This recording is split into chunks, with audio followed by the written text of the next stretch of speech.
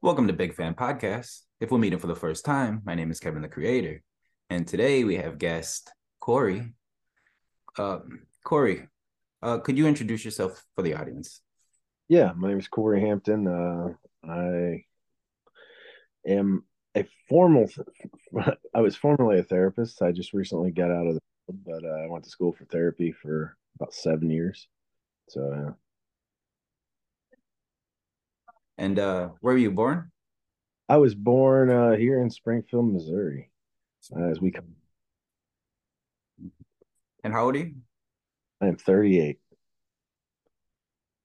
38. Feel like I'm 68, but I'm 38. Okay. And I mean, basically, like we've had conversations, and you've had a bit of a crazy life. I have. Yeah. Yeah. And I mean, like people. So you were a therapist, right? And you went to school for 7 years to Yeah. do that. So went to a couple different colleges to work my way up to my master's to become a therapist. And what got you into that? Just all my life, I wanted to help people. I felt like as a little kid, I didn't feel like I got the help that I needed, and so I wanted to help people in any way I could. So Do you still feel like therapy is good for people? yeah, yeah. If you take advantage of it, and if you don't, then it's pointless. Mm-hmm. Because they say like there's like a couple ways like people could use like therapy kind of tools. Like one is like journaling, the other one's like talking to a therapist, like talking to somebody like one on one. And I guess like the other one would be like talking in groups. Yeah. So groups gives you that common bond. That's beneficial. So, they have grieving groups and things like that. But one of the big groups that everybody knows of is AA. But there's other fellowships within the what they call the 12-step groups. And there's all types of recovery. Um, NA, CA. yeah. There's also some in Springfield, we have a recovery center. So, like even some cities have centers that are dedicated to help people with recovery, and you can just come in and they have meetings, and sometimes they have activities going on and stuff like that. And then with therapy, the great thing about therapy is where, like, if you feel uncomfortable, you can. That's the person you can be 100% honest with and tell your deepest, darkest stuff to because they can't tell anybody. They're sworn to secrecy unless you're going to harm yourself or somebody else. But besides that, if I already harmed somebody else, I could tell them that shit. Mm-hmm. So, because if I'm not going to do it again, it doesn't, it doesn't matter. You can tell them anything as long as you're not to do it. That was like the key note in the TV series Sopranos. You know, big mob boss, but he's going to therapy. And I was a Yeah. big fan of that show back in the days. But yeah. Uh so you were telling me there's 11 uh Depression. yeah, it was 11 out of 9 could you refresh my memory on that?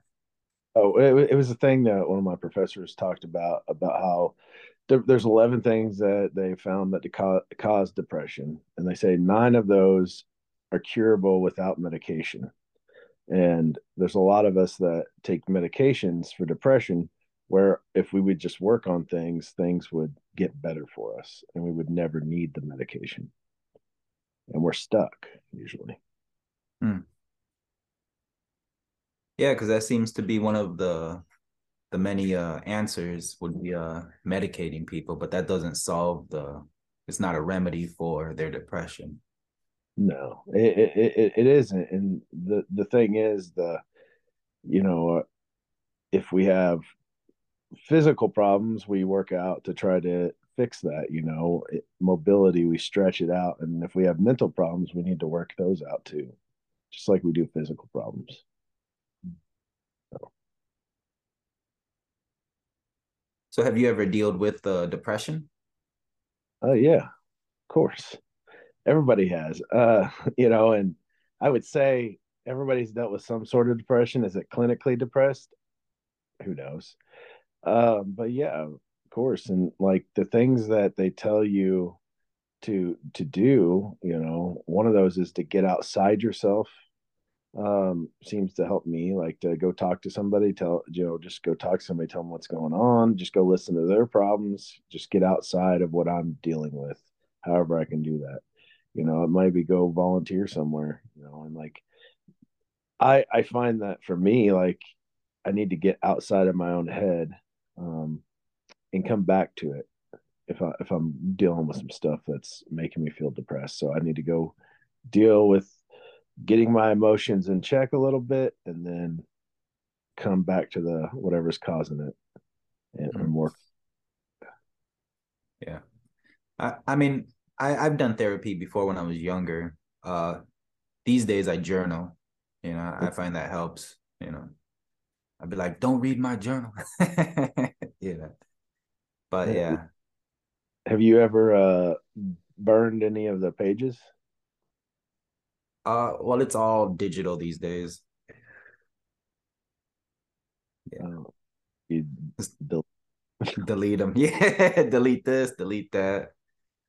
yeah, there's a thing out there where like a letter to somebody, maybe that harmed you or did something, you know, bothered you and you have a hard time letting it go. Well, taking that and physically burning it and letting it go, has some power. And so Mm, it's a therapeutic process. So,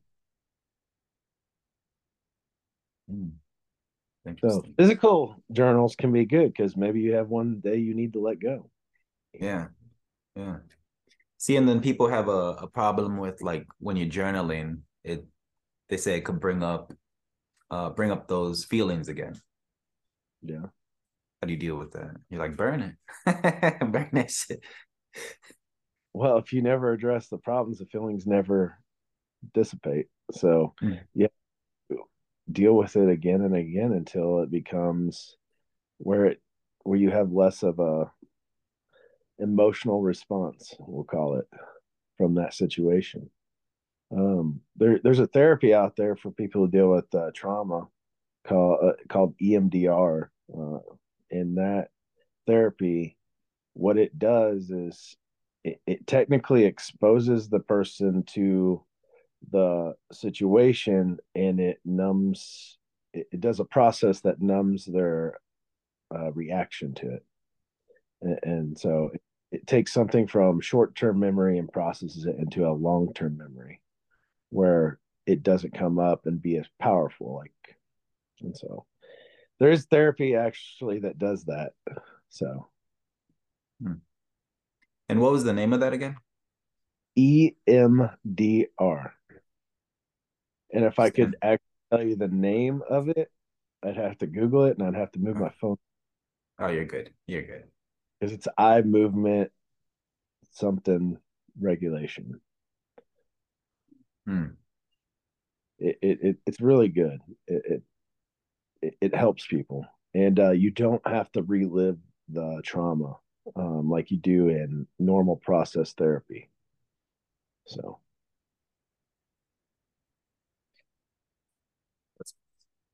yeah, and that will be in the link too, in case you're wondering. It'll be in the link. Uh, so I mean, to jump right in it, uh, you've dealt with v- v- uh, the basically you were in a car crash where somebody died. yeah, yeah. It was. Do you feel comfortable talking about that, or is that Yeah, something? Could you just tell like the listeners about it? yeah. And So this was before you were a therapist. yeah, this is a long time before I was a therapist. So this is back in 2006, December 6th. And yeah, I was driving. I was coming back from town, headed to the city, I guess technically. Springfield's a city, but headed there, and I don't know exactly what happened. I don't have a memory of the situation, but I ended up hitting somebody, and the guy who was driving, he died, and then the woman, his wife, was injured severely, you know, and I was pretty mangled as well. My face was half of it was tore off and stuff, and I had a lot of physical limitations for a while, and so definitely messed me up mentally too. And there's a lot of things since then that has happened, but yeah. And at the beginning, that's kind of what happened. It messed me up. I didn't even want to see myself. So Hmm. And so your face, because you said a chunk of your nose was ripped out. yeah, this Uh piece of my bone, which is weird, but yeah, and then your pupil is still not the same, right? yeah, The they did more than my other one and stuff, and so yeah. and you were in crutches, correct? I was I call it an old man walker. I wasn't on crutches. I was on an old man walker, with the little tennis balls on the bottom. Just chugging along on little my little wheel thing. I don't even know what they're called. So, but yeah, yeah, and so really, what kind of happened in this whole process? You know, I was I was doing, I was doing drugs and stuff before, and like, but in this process, like a lot of things happened, and like I got really lost, you could say, and and didn't really know wanted I didn't want to feel, and so I just kind of ran from those feelings, and I just started using more and more. But in this time frame, also people started asking me over and over, well, like what happened to me, and my face and stuff. And so I just lived in this constant reminder of how like terrible of a thing I'd done, and how it was just killing me. And I didn't know how to live with it. And so I just ran and ran. And eventually, this is one thing I didn't really say to you, like eventually the law caught up to me with other things that I was doing, and lo and behold, the government gets me, and things start to change for me eventually, after a couple of times. So, It was something that happened inside jail that helped you change, or yeah, so I started to realize, they were going to send me. I thought they were going to send me to prison for a long time, and I so stopped doing drugs, and I started to realize that I didn't like myself, and I just couldn't live with feeling the way that I always felt, and something had to change, you know. And so I had to come to this realization that I had to change me, not Mhm. everybody. And how did you change? I mean, I Um, understand like the drugs and stuff, but like did you read more books? Like yeah, it's a lot harder than just, oh yeah, magically I'm different one day.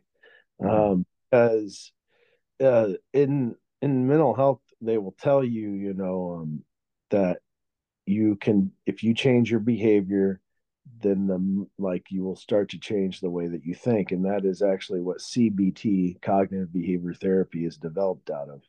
This idea that if I do these behaviors, my thoughts will start to change. um, and people figured this out way before CBT ever was invented. And you know those programs we talked about, groups, AA, they figured it out way before uh, therapists did. And so this idea of I had to start acting in ways who I wanted to be. And so I started doing things of a person I would want to be like. And that might be holding the door open for somebody. That might be buying somebody lunch. That might be sitting with somebody random and just talking to them. That might be talking to the homeless man or giving them a hug. Whatever it is, just something little of who did I want to be. And I would try to change those things about myself. And it was hard because I felt uncomfortable doing Hmm. it. Mm, that's amazing. So, so how long did it take after the accident for you to get back on track? Hmm. So 5 years about um, is when I changed my life back to something better, or changed it from what I was doing, living the crazy lifestyle. And so when I was 25 and a half is kind of when things started to change. Um, so, but still, whenever I started to change, it still took a long time for me to, I would say, really accept that I was the problem. And it wasn't like my morals and like things like that, but it was just the way that I like thought. And so I had to change how I was thinking. And the only way to change how I think is to change what I do. And so I started doing that. And then how long until that? Like when did you get into like therapy? So Like as a is it kid, I was gonna say as a kid, I always thought this like I wanted somebody to help me, and so I wanted to help somebody else because I knew people struggled.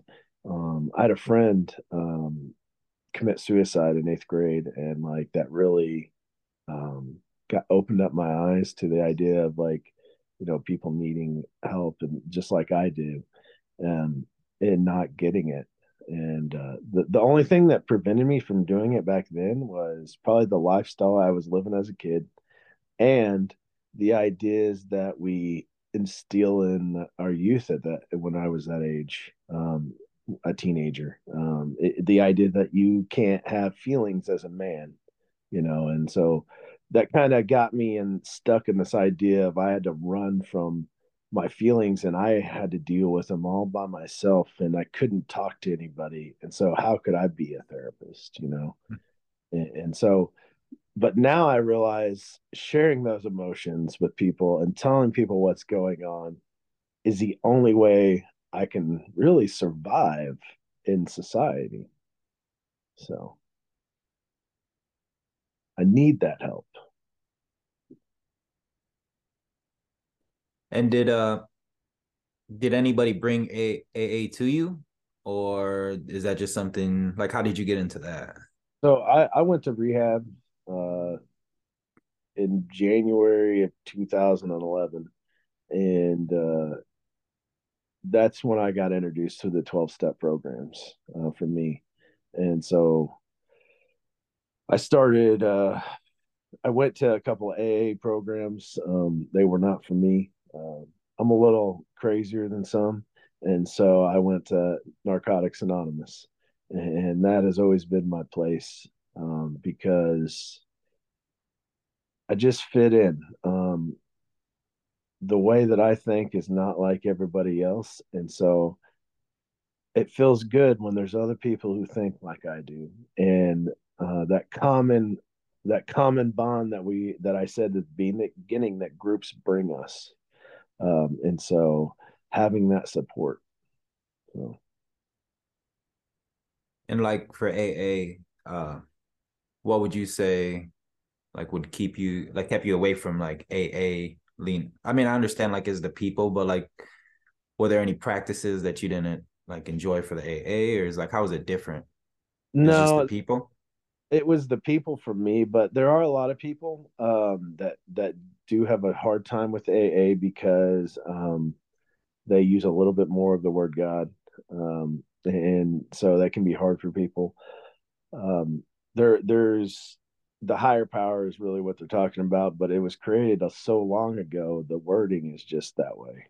God, when it's made in the 20s, God is present in in what we're talking about in those that time, and so that's what keeps people from that a lot of times. But God is also good orderly direction, so you can always look at it like that.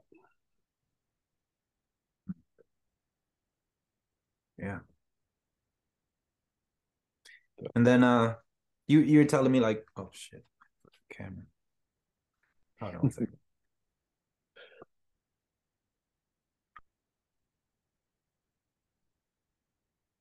And then you were saying like you were telling me a story about when you were walking into the store and a lady said something to you. Could you Yeah. could you Yeah. go back to that story? That was right after like my car wreck, like whenever I got out of the hospital. Yeah, so just the concept of like how people don't think of others, I guess is really they don't have they don't care about other people. They're like what's going on with them. We were talking about like, I went to the store, my face was messed up. I was on this walker. I'm pretty sure I was in pajama pants and a t-shirt, and we went in and um she said that it looked like I had a rough day, and like it just this is only a week after this accident, me finding out that I killed this person, and like how I just couldn't believe people talk to other people like that, without any consideration of what could have happened. Mm-hmm. And as a society, changing that idea, we don't look at what's on the outside. We more look at what's going on with a person. You know, Yeah, some people suck. they do. Yeah. They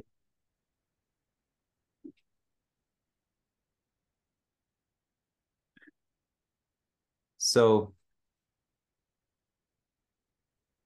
you know, and like through going through like depressions and stuff, like I know like there's not a lot of like outlooks to you have therapy, you have you could call like a hotline or something, like the suicide hotline.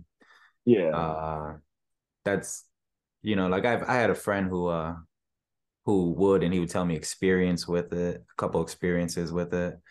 And they weren't the best. And let me see. So and then like therapy, if you were to tell them that you're gonna kill yourself or you have, whatever, they would lock you up. That's a bit kind of, not necessarily. it's a There bit are turn off. uh, it's not just because I want to harm myself. I could say I want to harm myself. That doesn't mean they're going to lock me up.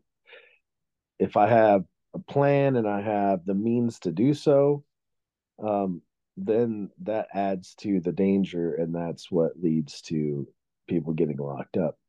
But say I had a gun and I had a plan. Well, if I can figure out a way to do something with the gun and get it away from me, well, then I get the danger away. So I don't meet all three check boxes. And so as long as I don't meet all three check boxes, I'm fine. Um, there's actually the fourth one of how serious is it, how real is the threat? But And they would determine, like the therapist would determine this. yeah, yeah, based on what their determination. So, Because my thoughts on it were that if you tell them anything like that, they lock you up. And I had a friend who was locked up for like 2-3 weeks, and but I guess like that just like stops people from being 100% honest with like people. It's like like some people need help, but they can't, like they're scared to even tell somebody. but what it'll do though is put you on a check-in on them. So every time you come in for a while, they're going to see how you're doing. How are you feeling suicidal wise? They're going to check that box, see where you're at, and then go on to your normal session. It's all it's really going to do. They're going to just check up on you every session to make sure you're good. Once you're good, then it'll become like once every few months they'll do that check in probably. And then like for like traumas and like depressions, like what do you think causes that kind of stuff?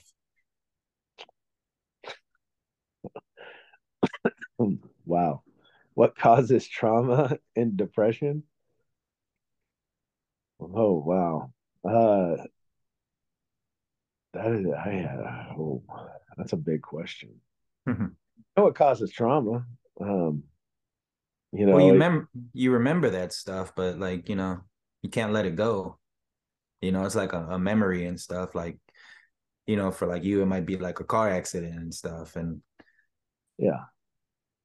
So I can't tell you exactly what depression is, but I can give you an idea of what a professor told me one time about like a scale of why do people get certain things and other people don't. Mhm.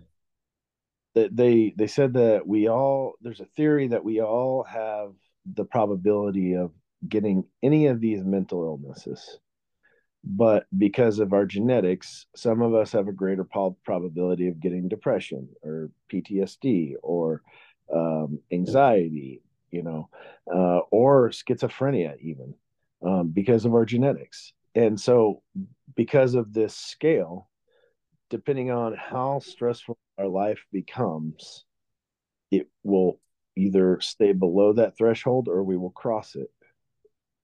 And if we cross it, then we have that mental illness. But we have a threshold for each mental illness. And so some people have multiple mental illnesses. So they've crossed thresholds for both of them or three of them. And they have to come back down off of those thresholds. And that's what they try to do with medications is get them down and then work on things to keep them that way. So we all have the probability of anything happening to us and we going full on schizophrenic, but how likely is it all will go that way? Not very, because our genetics play a role in a lot of it. So, you know, depression, that's most likely family history of depression somewhere. And, you're just more prone to situations that happen in your life. And that's a weird thing too. Like, prone to like, oh, if my dad was upset all the time and like depressed, and then my mom was now, I'm more prone to catching this basically disease. Yeah. And it's like, how do you avoid that kind of shit? You can't. You can't. Well, I guess they do. They do, I guess, but we don't, because they can see what's wrong with people before they have a baby if they find the gene that links it. And so there is some of that out there, but I don't necessarily agree with that. Looking into seeing what'll happen to a kid. Mhm. And then like basically like magic mushrooms. They're using those for like therapy right now, to treat depression. I don't know. I haven't read anything on that since I haven't done any substance abuse in a couple of years, so I haven't read a lot on any of that stuff. Mm. Oh yeah, they are. Yeah. I think it could help, just because I mean it's a new medicine basically. And if you're using it for medicine base, then it's okay. If you're using it for, recreational base, that's it's a bit different. Uh Yeah. So what's the difference between medical and recreation? Yeah, that's the idea. yeah. Who defines who's using it as a medical purpose and recreational purpose? Yeah. I think the difference is a therapist is there with you, or some doctor will be there with you and they'll like monitor you, but and you'll be going on like a different type of guided journey kind of thing Yeah.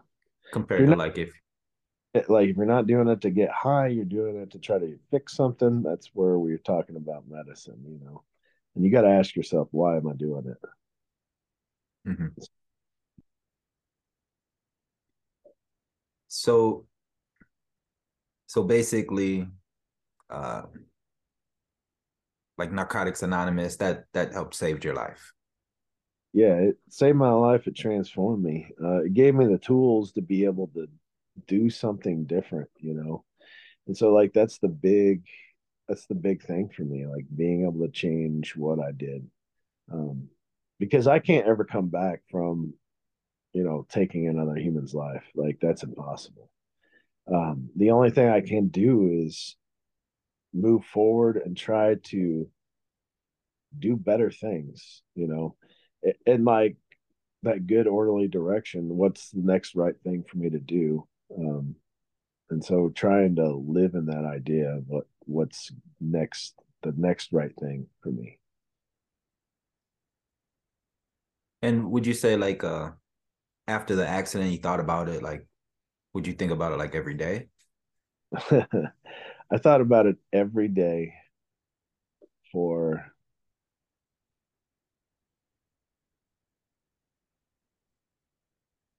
oh, probably 8 years. I think it was no, not 8 years, not every day for 8 years. Sorry, every day for probably 5 years. I thought about it all constantly, probably for 8 years. And I remember the one time I didn't think about it on the anniversary.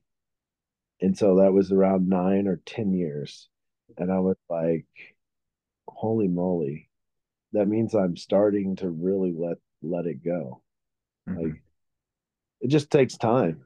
It just takes time. And like I don't think about it very much at all now. Like hardly ever. And so it's been a long time though. So And if you had advice for somebody who went through the same thing that you went through, what would you tell them? Like what would be the most thing to like help them? I said I ran from it for the longest time too. So it took me almost 10 years to get to that point. Well, I ran from it for like five. So for 5 years, I wasn't doing anything to deal with it. So it may only took 5 years for me to deal with it, and but really the thing that really changed everything for me, if you were dealing with that, was to come to the understanding that I can't change anything that I did in the past, but I can only do what I can today. And that what I'm doing right then, right now, is what's defining me because the past doesn't matter anymore. What I do right now defines who I am. And that's what I would tell somebody. Like, and so what are you going to do right now? Because I can't ever bring that guy back. No way. No way. No matter what I ever try. But I can make other people's lives a little bit better. That's amazing.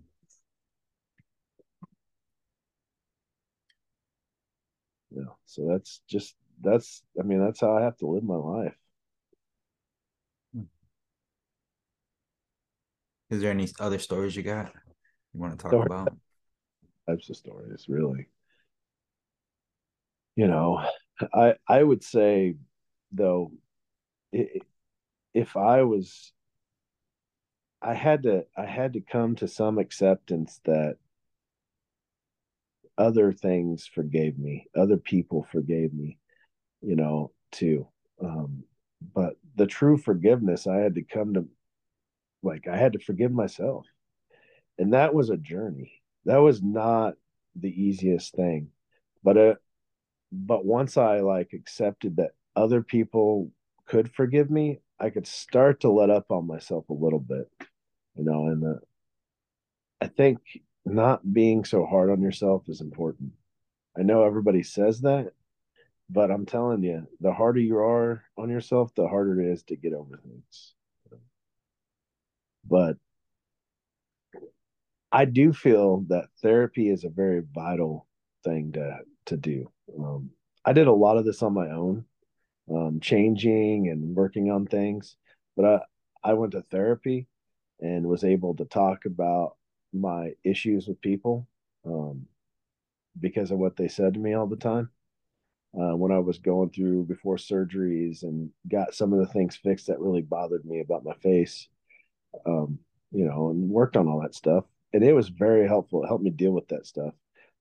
Going to groups, one of the greatest things I ever did because it allowed me to be able to talk to people. Don't isolate yourself. Isolation leads to self-destruction. That's the only thing I can tell you. Mm. And anybody that's depressed and alone right now, they know they're feeling destroyed and they need people. Mm-hmm. You sometimes have to reach out for those people. Yeah, you got to check on your friends. Yeah. Yeah. If I'm feeling down, it's my responsibility to help myself. Yeah, there's a lot of people that like these kind of podcasts because they, you know, come across them on accident and stuff. And I've had like compliments about it. Like, I was like, yeah, it's a little down and stuff, but they're like, no, that podcast actually helped me. I could relate, Well, the and that's greatest kind of, not down because my life is so amazing now compared to where I was. The end of the story is all that matters, the journey, what gets us to the end, mhm. and I've went through things that have changed me. But I tell you right now, like it without going through those things, I wouldn't understand the things that I do, and I wouldn't even be able to talk to people that have dealt with some of the stuff I have, in my life. So since 2011, I've talked to six people who have got in a car wreck and killed somebody, and was able to kind of share my experience with dealing with that. And hopefully that helped them. And that's all I got is I hope I helped them. And your journey, whatever your journey is, it can help somebody. You know, I know it can. Yeah. I know this conversation is going to help somebody. Yeah. That's why I do it. It's good. That's good. Yeah. Well, I mean, that's what we're here for. That's why I did it, to help people.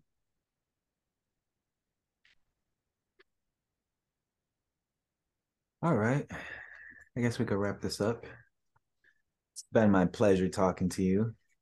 Your story was amazing. I really appreciate the openness. And yeah, it's been my pleasure. It's good talking to Yep. Yep. Thank you for coming on. Bye. Don't hang up though. you. I was.